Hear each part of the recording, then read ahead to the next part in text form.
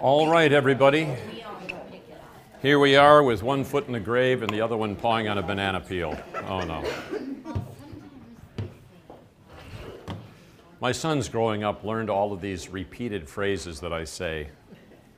So now they use them. You come driving back home and you charge them? Here we are. When, you know. Copyright. No, you'd have to pay. I learned that phrase. Have you ever heard it before? Oh, yeah. Yeah. From Dr. Paul Bunges at Concordia River Forest. What about the banana peel? And here we are with one foot in the grave and the other one pawing on a banana peel.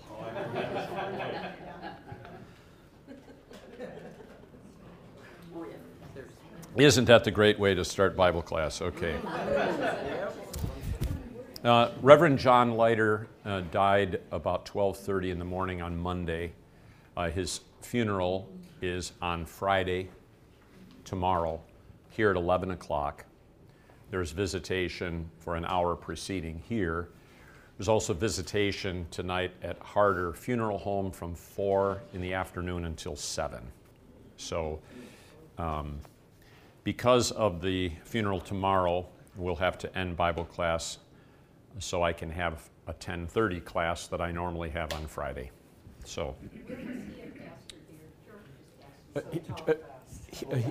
John was, he last served at Hope in Milwaukee and was emeritus then there, but he had an extensive career as, and I just received from Lynn that Sherry handed out as an Army chaplain. So he was actually an Air Defense Artillery officer before he decided to go into chaplain. which is what you were. Yeah. In fact, we were both with the same missile system, Nike Air. When Deacon was, before his retirement, he did that work for me here, so missile defense work. I'll just share this here. John enjoyed working in the Central City. His outreach to the Hmong community ended in the establishment of Hmong Hope, which is a kind of like congregation within a congregation that meets at Hope. Hope is on Highland and like 35th by the old Concordia. He was proud to mentor Phi Nang Hare through his seminary training to become that congregation's first pastor. He also had the opportunity to help mentor African and African American candidates for ordination and ministry in Milwaukee. When Hope and Bethlehem became a dual parish, he became their pastor too. In 1991, John was called to active duty in the Army. He was attached to a unit from Michigan as their chaplain. Their mission was to prepare other units called up for Desert Shield, Desert Storm for deployment to Saudi Arabia. Besides being a chaplain for the soldiers and establishing a family support network for their dependents, he was an instructor on Islam and its customs. John retired from the Army in 1996 and then from full-time ministry in 2007. But as pastors never really retire, he served churches that were experiencing vacancies for just a couple of weeks or many months. John became involved in the work of Lutheran Hour Ministries, taking several district offices over the years. He also became active in the American Legion. He had just begun serving a term as their chaplain. So his blessings, besides the opportunity to proclaim Christ in the church and community, extended to his family. He and Lynn marked their 55th wedding anniversary November 3rd. His 3 children grew up and flourished in their own lives. He has 6 grandchildren, some already of college age. An unexpected bonus was his honorary daughter, Angelica, from Bogota, Colombia. He became the only dad she ever knew. Parenting her into successful adulthood was a blessing he never expected to have. All right, he beamed as he walked her down the aisle at her wedding. So there you. Does that help? It's good. All right, so Psalm 97 is our psalm for the week in the congregation at prayer.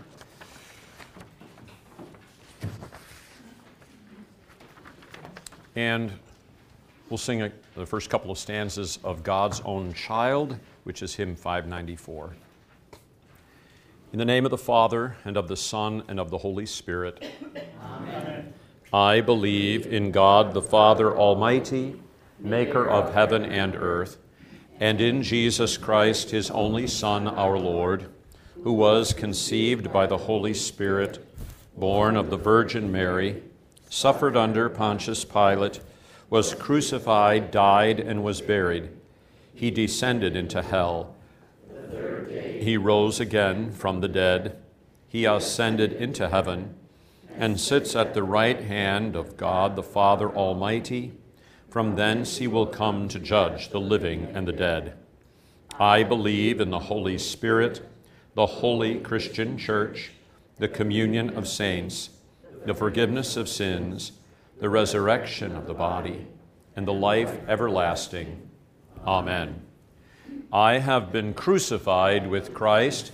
It is no longer I who live, but Christ lives in me. And the life which I now live in the flesh, I live by faith in the Son of God, who loved me and gave himself for me. The Lord reigns, let the earth rejoice. Let many coastlands be glad. Clouds and thick darkness are all around him. Righteousness and justice are the foundation of his throne. Fire goes before him. And burns up his adversaries all around. His lightnings light up the world. The earth sees and trembles. The mountains melt like wax before the Lord.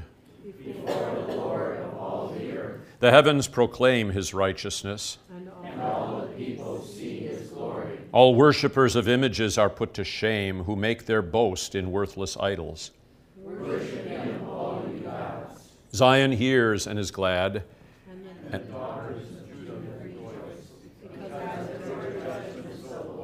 for you, O Lord, are most high over all the earth. You are exalted far above all gods. O you who love the Lord, hate evil. He preserves the lives of his saints. He delivers them from the hand of the wicked. Light is sown for the righteous. And joy for the upright in heart. Rejoice in the Lord, O you righteous. And give thanks to his holy name. Glory be to the Father, and to the Son, and to the Holy Spirit, as it was in the beginning, is now, and will be forever. Amen. I have been crucified with Christ. It is no longer I who live, but Christ lives in me. And the life which I now live in the flesh, I live by faith in the Son of God, who loved me and gave himself for me. Almighty and everlasting God, you would have all to be saved and to come to the knowledge of the truth. By your almighty power and unsearchable wisdom, break and hinder all the counsels of those who hate your word, and who by corrupt teaching would destroy it. Enlighten them with the knowledge of your glory, that they may know the riches of your heavenly grace, and in peace and righteousness serve you, the only true God, through Jesus Christ our Lord. Amen. From the Catechism, what does such baptizing with water indicate? It indicates that the old Adam in us should, by daily contrition and repentance, be drowned and die with all sins and evil desires, and that a new man should daily emerge and arise to live before God in righteousness and purity forever. Where is this written? St. Paul writes in Romans chapter 6, "We were therefore buried with him through baptism into death, in order that, just as Christ was raised from the dead, through the glory of the Father, we too may live a new life." Let us pray. Almighty God, we give thanks to you for our baptism into Christ, where we are buried with him through our baptism into his death, in order that just as Christ was raised from the dead, we too may live a new life. Grant us this new life, O Lord, that we might live faithfully and joyously as your children in the blessed hope of everlasting life, who lives and reigns with you in the Holy Spirit, one God, now and forever. Amen. Heavenly Father, bless Beth, Chloe, Jody, Bob, and Mackenzie, celebrating baptismal birthdays, that they may be preserved in Christ Jesus, in true repentance and fervent faith in him. Bless Larry and Tammy in their wedding, that as they celebrate their anniversary, the strength of their marriage and the comfort for life's struggles may be found in Christ, the heavenly bridegroom who has borne all of life's struggles for us. We commend to you our brothers and sisters suffering a variety of afflictions of the body: Jan, Cindy, Mark, Sarah, Mike, Peyton, Jamelin, Kathy, Heather, and Josiah. Bring healing to each of them according to your will. Give your peace to Sarah. We give thanks to you for her being spared from great physical harm in an accident last evening. And we commend to you the family, congregants, brothers and sisters in Christ, and friends of Reverend Schneider and Reverend Leiter, who mourn their deaths. Give them the very comfort of the gospel that these ministers proclaim to others. All this we ask through Jesus Christ our Lord, who has taught us to pray. Our Father, who art in heaven, hallowed be thy name. Thy kingdom come, thy will be done, on earth as it is in heaven. Give us this day our daily bread, and forgive us our trespasses, as we forgive those who trespass against us. And lead us not into temptation, but deliver us from evil. For thine is the kingdom, and the power, and the glory, forever and ever. Amen. God's Own Child, 594, stanzas 1 and 2. God's own child, I gladly say it, I am baptized into Christ. He, because I could not pay it, gave my full redemption price. Do I need as treasures many? I am one worth more than any, that brought me salvation free, lasting to eternity. Sin disturbed my soul no longer. I am baptized into Christ. I have comfort even stronger. Jesus' cleansing sacrifice. Should a guilty conscience seize me, since my baptism did release me in a dear forgiving flood, sprinkling me with Jesus' blood. All right, Matthew chapter 20, Pastor Gelbach says. You wrapped up chapter 19. Chapters and verses, as we've said, are not necessarily separations from one part to a different part that speaks of entirely different things. There were no chapters and there were no verses in the original text. So, in the fourth discourse that began in chapter 18, we heard Jesus extolling his forgiving righteousness and to put a stumbling block in the path of someone who trusted in Christ for salvation was the greatest sin of all. And he warns of that. The dealing with the sinning brother is for the sake of not getting your pound of flesh, but restoring them to the grace of God. He told the parable of the unforgiving servant at the end of chapter 18. The Pharisaical self-righteousness with respect to marriage was then addressed in Matthew 19, which culminated in the discussion of the rich young ruler who comes to Jesus, "Good teacher, what shall I do to inherit eternal life?" And the only one who is good is Jesus. "Follow me. Let go of everything else and follow me." How hard it is for those who have riches to enter the kingdom. Why? Because they make a god out of these things. They trust in them. Well, who then can be saved, the disciples uttered. And Jesus said in verse 26 of 19, "With men this is impossible, but with God all things are possible, even the salvation of the self-righteous, the arrogant, the proud, those who trust in money," and so forth.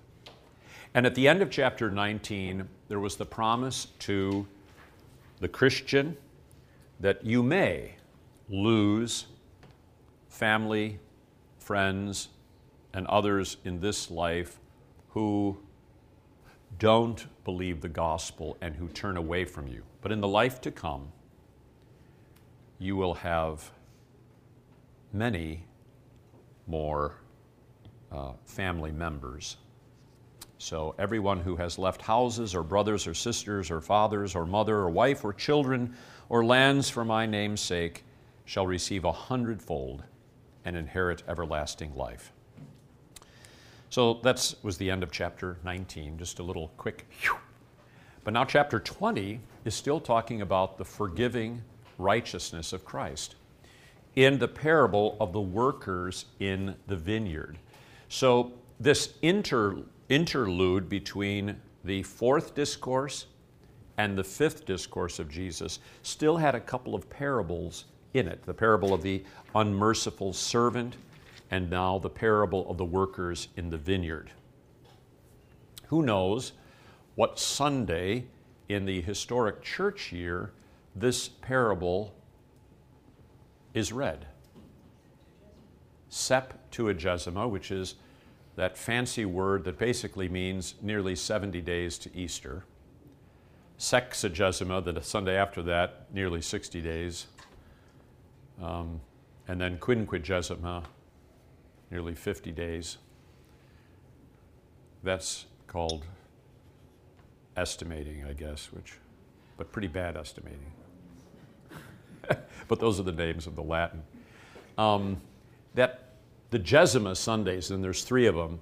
This coming Sunday is Transfiguration, and then the Gesimas are between Transfiguration in the historic series and First Sun and Ash Wednesday. And they're kind of a pre-Lenten time. At one point, Lent was even longer than it is now. It is somewhat of a holdover from the medieval church.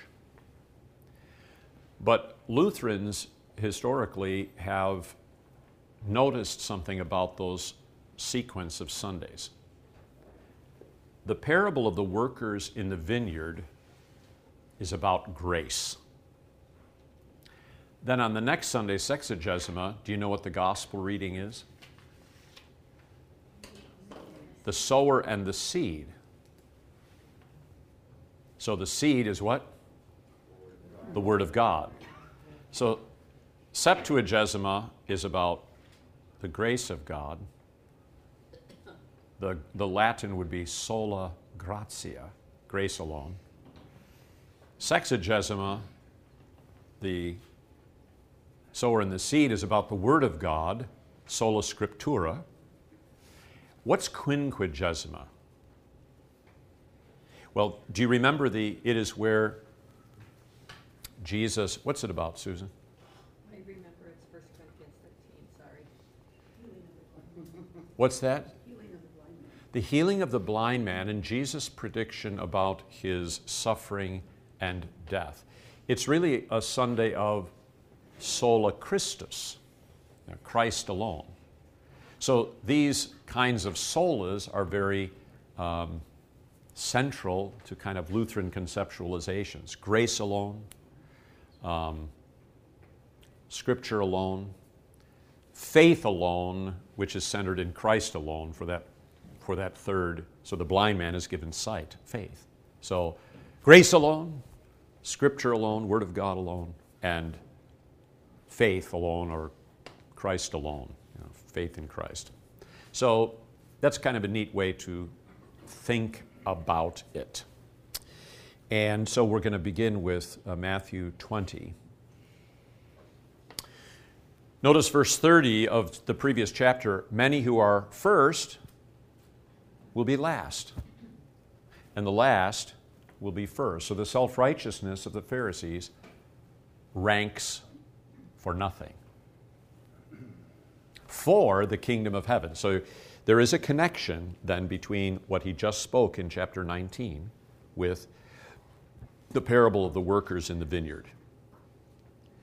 Surely this parable, well, let's read it first, and then I'll make my derogatory comments. For the kingdom of heaven is like a landowner who went out early in the morning to hire laborers for his vineyard. Now, when he had agreed with the laborers for a denarius a day, he sent them into his vineyard. And he went out about the third hour and saw others standing idle in the marketplace, so that'd be about 9 o'clock in the morning, and said to them, "You also go into the vineyard, and whatever is right I will give you." And they went. Again, he went out about the 6th, that's 12 noon, and the 9th, about 3 o'clock in the afternoon, and did likewise. And about the 11th hour, the end of the day, he went out and found others standing idle and said to them, "Why have you been standing here idle all day?" They said to him, "Because no one hired us." He said to them, "You also go into the vineyard, and whatever is right you will receive." So when evening had come, the owner of the vineyard said to his steward, "Call the laborers and give them their wages, beginning with the last to the first." And when those came who were hired about the 11th hour, they each received a denarius. But when the first came, they supposed that they would receive more, and they likewise received each a denarius. And when they had received it, they murmured against the landowner, saying, "These last men have worked only 1 hour, and you made them equal to us who have borne the burden and the heat of the day." But he answered one of them and said, "Friend, I am doing you no wrong. Did you not agree with me for a denarius? Take what is yours and go your way. I wish to give to this last man the same as to you.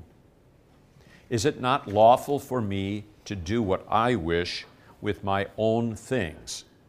Or is your eye evil because I am good?" So the last will be first, and the first last.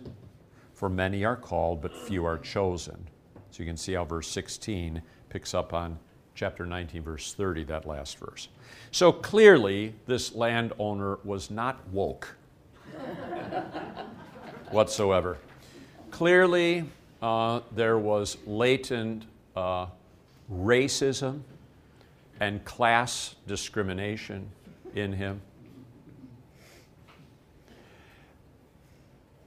But actually, the Bible cannot be jammed into contemporary ideologies. The Bible's message always confounds the contemporary world order. and prevailing viewpoints. And everything about this parable, to human reason, is fundamentally unfair. And when we in the church are accused of being unfair,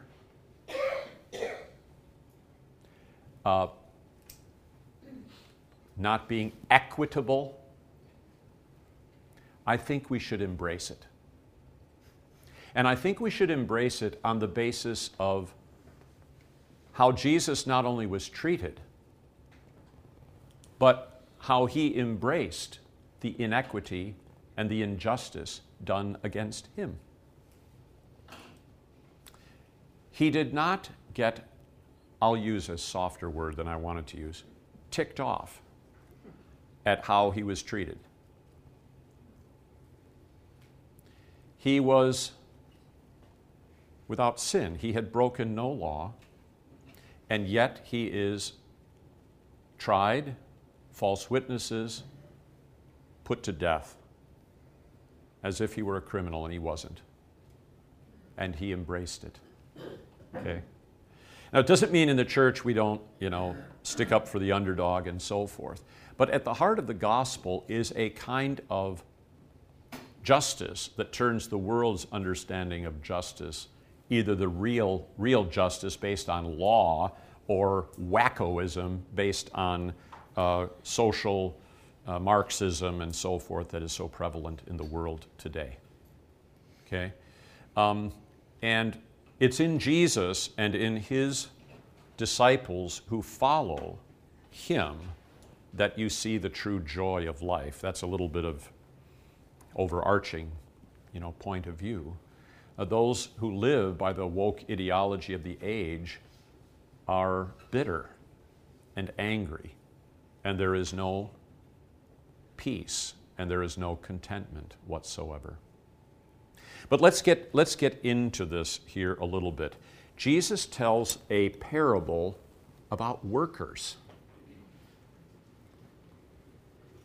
I suppose one could argue Karl Marx could make hay out of this, right? Because it doesn't matter how much you work, you all get the same.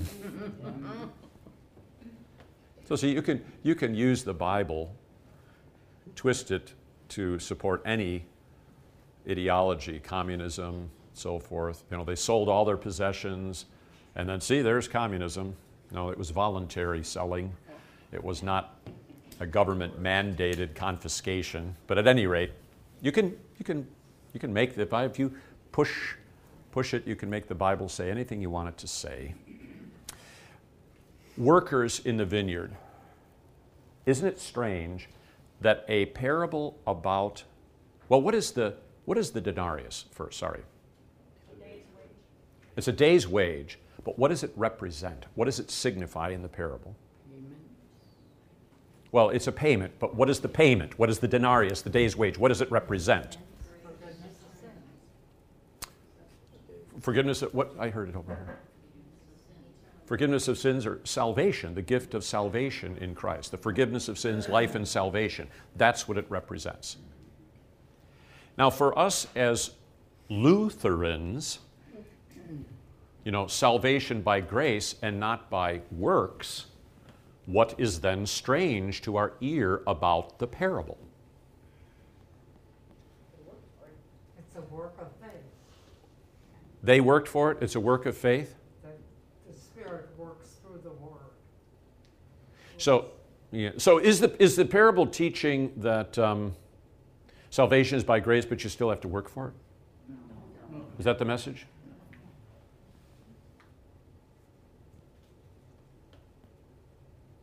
So what is the point?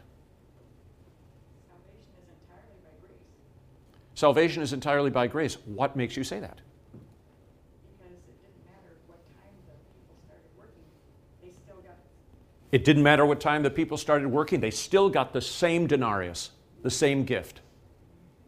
So even though the parable is set up as a parable about working in the vineyard, they are not compensated on the basis of their work, are they? For if they had been compensated on the basis of their work, there would have been a differentiation.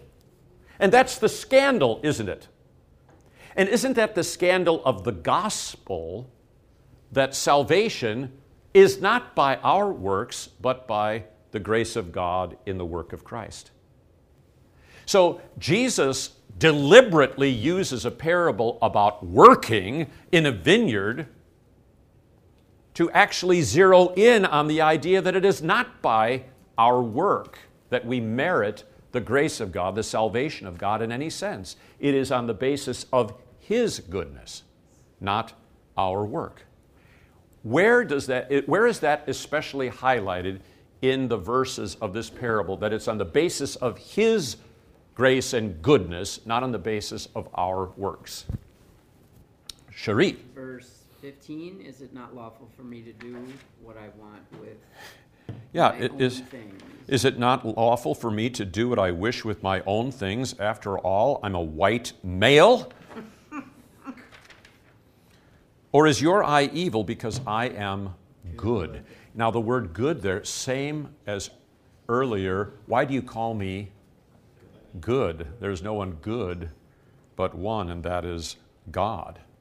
Yeah, so He is the source of this salvation. There's a great paradox here involving work. On the one hand, salvation is entirely a gift of the goodness of the landowner, who is our Lord. On the other hand, He does enlist us into His service, as it were, in the vineyard. So, but rather than seeing the work or the service as a activity that is rewarded with by salvation, it is rather a work or an activity that flows from the grace of God that is believed. Okay? So, They had to accept His invitation to be in the vineyard. well, that would be the call of the gospel. Okay, so the vineyard would be the church. And so they're called by the invitation of the gospel to believe in Christ, and they become part of the church. And there is Christian service, isn't there? There is Christian work. But Jesus said elsewhere, when you have done all, say, we are unprofitable servants. Okay, so clearly they are not rewarded with the gift of salvation on the basis of their works.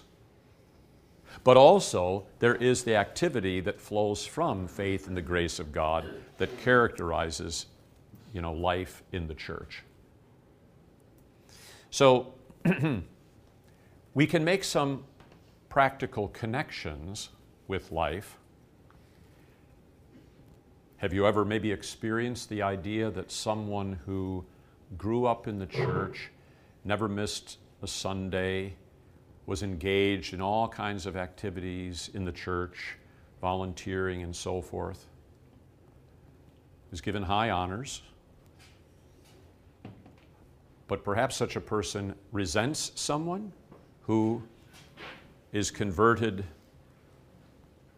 On his deathbed. on their deathbed, who brings nothing to the table by way of service? Is there not the tendency to honor the one and sometimes despise the other? Okay. To do so would be a denial of the grace of God. Okay.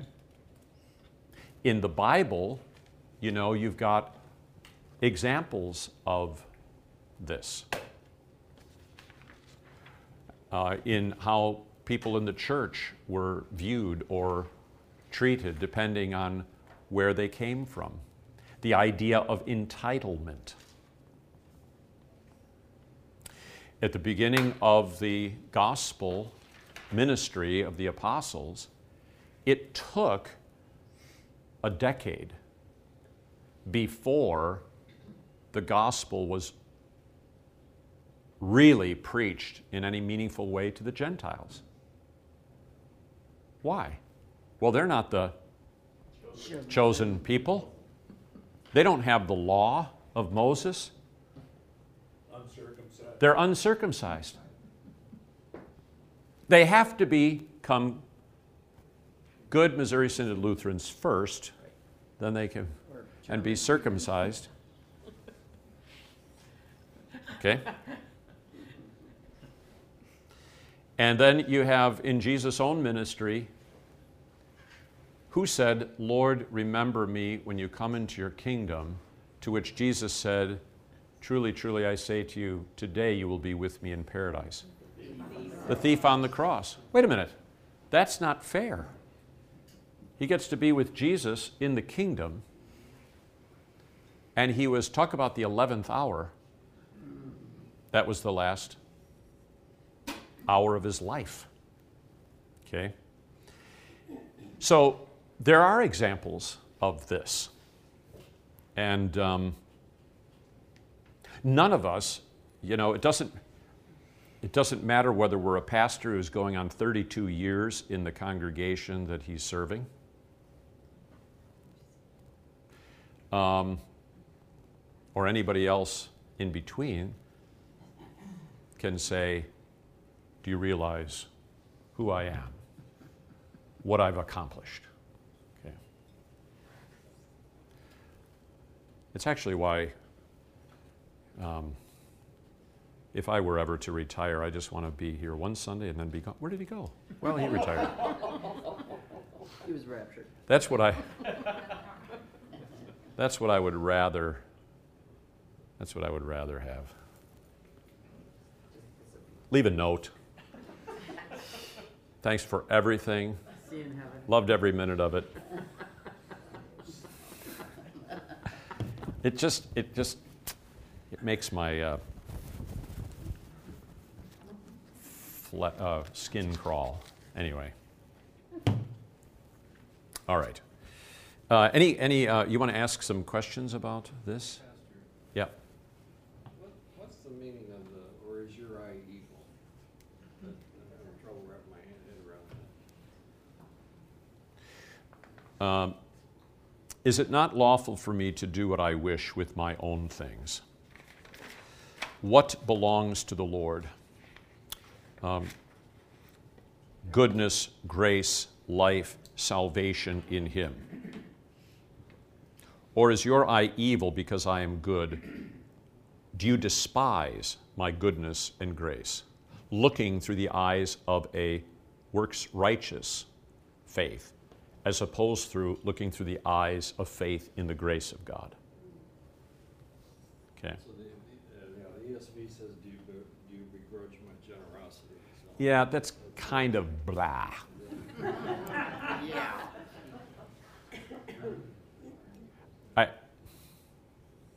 There's always interpretation in a translation. It's hard to avoid, but sometimes it's a little too much interpretation. Yeah. Other questions here? Now, here's then what comes next. 17 through 19, his third prediction of his death and resurrection. Jesus, going up to Jerusalem, took the 12 disciples aside on the road and said to them, Behold, we are going up to Jerusalem, and the Son of Man will be betrayed to the chief priests and to the scribes, and they will condemn him to death and deliver him to the Gentiles to mock and scourge him, and to crucify, and the third day he will rise again.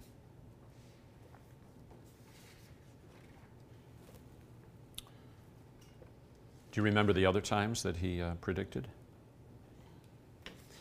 The second time was in chapter 17, where in verse 22 and 23,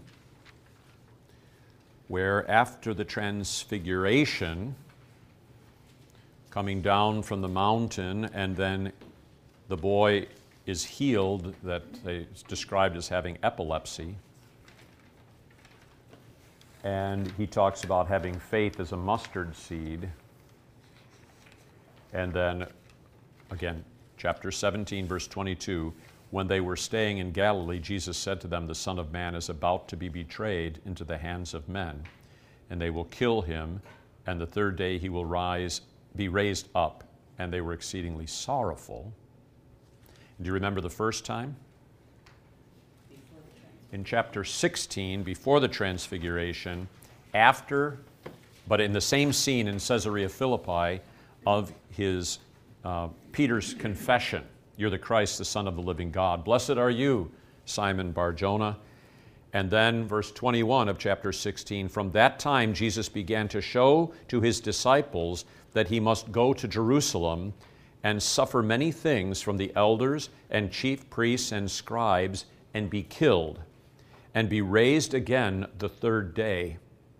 Then Peter began to rebuke him, saying, "Far be it from you, Lord, this shall not happen to you." And he turned to Peter and said, "Get behind me, Satan. You are an offense, a stumbling block, a scandal to me, for you are not mindful of the things of God, but the things of men."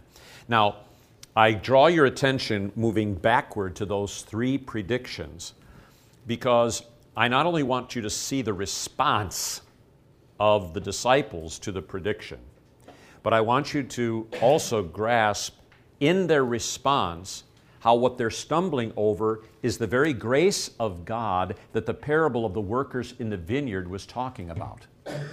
Okay? So, this is not fair, this is unjust. This is not the way. The first prediction, that's what Peter says. Here, he's got it together. "You're the Christ, the Son of the living God. Blessed are you, Simon Bar-Jonah. Now I'm going to go to Jerusalem, suffer and die, and rise again the third day. God forbid it must not happen to you. Get behind me, Satan." Okay? That makes no sense. What is Peter thinking about? He and the other disciples, as much as they, even at that time, are extolling Jesus as the Christ, salvation somehow or other has got to be based on my work, my worthiness. You can't do this. And it sounds so pious, doesn't it? What Peter and the disciples are saying. The second time after the Transfiguration, it just simply says they're what? Sorrowful. And then the third time that we just heard, what is their response? Nothing. Sort of nothing. Okay. He's repeating himself. Now, I have had this experience, actually. I will teach something and bring a point home. Pastor, there'll be objection. And then I'll teach it another time, and maybe less objection. Then you keep teaching it, and finally, there's silence. So I sometimes wonder, maybe it's just like the disciples. Okay? All right, so he predicts the third time. Isn't it amazing how these predictions seem to go in one ear and out the other in terms of grasping it so that when it happens, they're not actually saying, "Hey, this is what he said would happen." But there is a certain fog, a certain blindness that covers over their reason. You see how the only ground of certainty for us is the Word of God. Because even the disciples were so often confused. And if they're so often confused, how much we? All right. This goes, by the way, to some of the function of the third use of the law, certainty. All right, so then look at what happens. There is a response. Then the mother of Zebedee's sons came to him with her sons. This ought to be flabbergasting. Kneeling down, very pious act, kneeling down and asking something of him. And he said to her, "What do you wish?" And she said to him, "Grant that these two sons of mine, James and John, may sit one at your right hand and the other on the left in your kingdom." I wonder what they were thinking, you know. Were they thinking, oh, ma? Yeah. Although. Or maybe not. Their response doesn't seem to be that way. And Jesus answered and said, you do not know what you are asking. Because if you sit at the right hand and the left hand of Jesus when he comes into kingdom, it means then that you were called to suffer with him. And that's what he goes to next. Are you able to drink the cup that I am to drink? The cup of suffering, which he predicted 3 times before this and just got through predicting? And be baptized with the baptism that I am baptized with? Notice how Jesus' baptism in Matthew 3 is a baptism into the sins of the world, to die the death of the cross in order to be raised to new life by the forgiveness, the righteousness that he accomplished. In our baptism, we are not only joined to Jesus' death and resurrection, but it may mean intense persecution and suffering for the faith. Now, what's the answer before you get the disciples' answer? What is the answer? Are you able?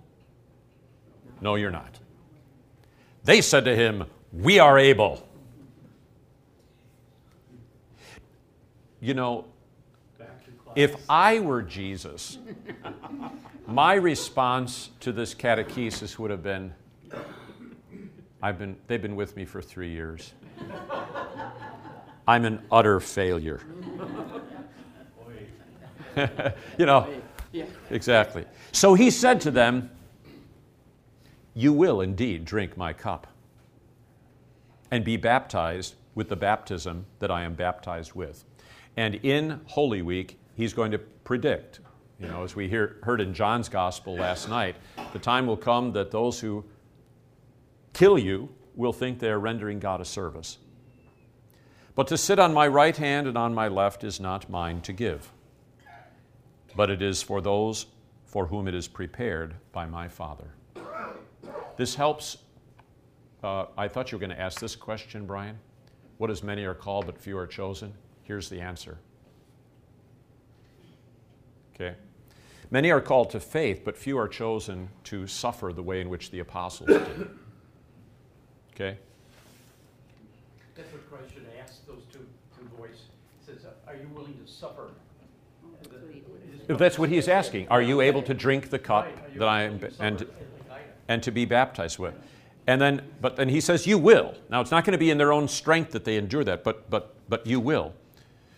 But it's not for mine to give such honors, but it is for those for whom it is prepared by my Father. Many are called to faith, but few are chosen to suffer as Jesus would suffer. And when the 10 heard it, they were moved with indignation against the 2 brothers. What recent Old Testament story should this remind us of? Joseph and the response of his brothers. What faith is operative in the 10 who heard this? A works righteous faith. Again, it's actually comforting to know Jesus can do all this teaching. No one was more faithful than he, and still it doesn't sink in. You block it.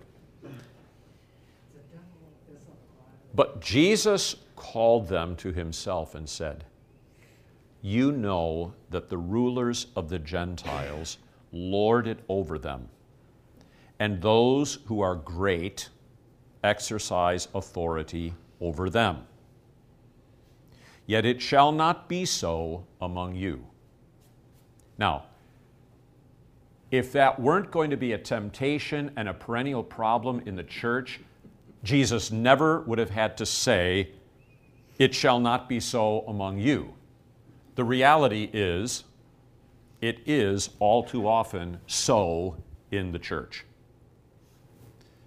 Okay, where one exalts himself over another on the basis of merit, worthiness, standing, whatever. But whoever desires to become great among you, let him be your servant. Remember how he talked about greatness. back in the chapter 18 that set up the dealing with the sinning brother. Now, who is the greatest? And he takes a little child and he sets the child in the midst and says, unless you are converted and become as a little child, you will by no means enter the kingdom of heaven. So it's echoing that exact same thing here. So you see how, works righteousness, entitlement, the feeling of self-justification is corrosive in the life of the Christian and in the church. Deacon? He also demonstrates that on Maundy Thursday when he washes the disciples' feet. That's right. Who is the greatest? He who sits at table or he who serves? Well, he who sits at table. Correct. Yet I am among you as one who serves. So, yet it shall not be so among you, but whoever desires to become great among you, let him be your servant. And whoever desires to be first among you, let him be your slave. That's not very woke either. Just as the Son of Man did not come to be served, but to serve, and to give his life a ransom for many. And when you talk about the ministry, that's what Paul was talking about in the Acts of the Apostles this morning for the Feast of St. Titus. It is more blessed to give than to receive. He's particularly accenting as a minister, it is more blessed to give. Your satisfaction is going to come not out of receiving accolades and praise, but serving with the word and having that word received by others. That's where the joy and the satisfaction comes. So I'm just going to leave a note. Thanks for everything. All right. Now we'll take up, I've got the kids coming here. We'll make a couple more comments. This is kind of a climactic part here. The Son of Man did not come to be served, but to serve, and to give his life a ransom for many. That's what makes him, according to the parable of the landowner, good. That's what makes him good. And that's what we believe in and trust in, his service to us that we don't deserve. When that ordering is kept, then the Christian's perspective on life is properly ordered. So then we got the blind men receive their sight that sets up the triumphal entry into Jerusalem. The fifth and final discourse begins in chapter 23. So we have the material, which includes other parables after the triumphal entry, the cleansing of the temple, the parable of the wicked vine dressers, the parable of the wedding feast. For tax season, we've got render to Caesar what is Caesar's. And then the challenges from the Sadducees and the scribes and the Pharisees, which are always fun, so it's what to look forward to. But the fifth discourse, the end time parables, begins in chapter 23. Okay. The grace of our... Oh, it's Bill's birthday. Happy birthday to you. Happy birthday to you. Happy birthday, dear William. Happy birthday to you. Look, you even got applause. You even got applause. Fantastic. Okay, I will have class in here in a couple of minutes. I especially need this table.